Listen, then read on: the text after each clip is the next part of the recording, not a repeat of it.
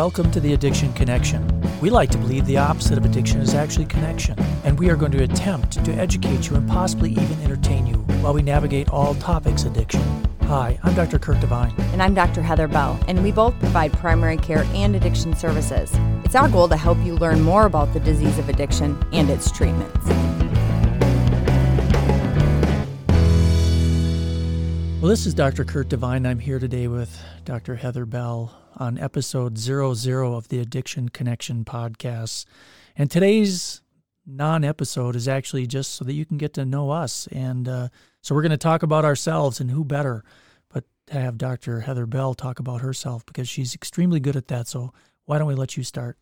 Well, thank you so much. I think my memory being younger is just better, so I can start at the beginning. So we were just two family doctors in Little Falls, Minnesota, a small town, doing normal family doctor things, and decided to, take on addiction, especially the opioid epidemic. And through all of that, we are now dual boarded in family medicine and addiction medicine.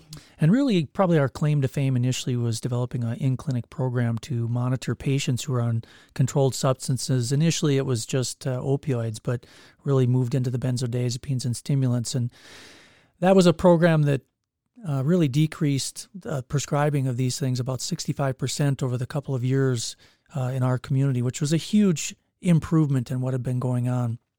I think patients during that program, not only did they have their controlled substances tapered, but they also were able to have things treated and taken care of in more healthy and safe ways. And of course, anytime you start to decrease people's medications or change them or talk with them, you're going to stumble across people who have an opioid use disorder, and also patients who may have converted to heroin use disorder. And that became a very obvious problem for us early on, which really brought us to some conferences where we started to learn about MAT. And as crazy as it sounds, just a few years ago, we had no idea even what buprenorphine was. And now we're prescribing that on a very frequent basis with over 100 patients in our clinic. Yes. So for those of you out there, it's definitely something easy to do. It's easy to learn. You can teach an old dog new tricks. Kurt is evident of that. Yeah, whatever. But anyway, so what we then ended up doing was the state took notice of some of the things we were doing and asked us whether or not we could really take this show on the road and teach this to other communities.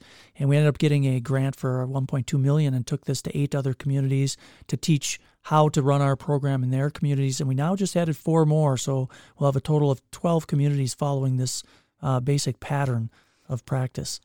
And I think part of the goal with that, and I know part of the goal with that, is to really decrease prescribing and focus on appropriate prescribing all throughout the state, but also to increase that access to medication-assisted treatment throughout Minnesota. So no patient should really have to travel very far to get treatment for any of their diseases, especially addiction. Yes, and following that, we were asked by the Department of Human Services whether we were interested in doing a Project Echo. And Project Echo, of course, is a platform for telehealth teaching. And we now have one of the most popular telehealth teaching opioid programs in the country, and have really enjoyed doing that. And I think that's really what led us to thinking we could do short versions of these talks for podcasts.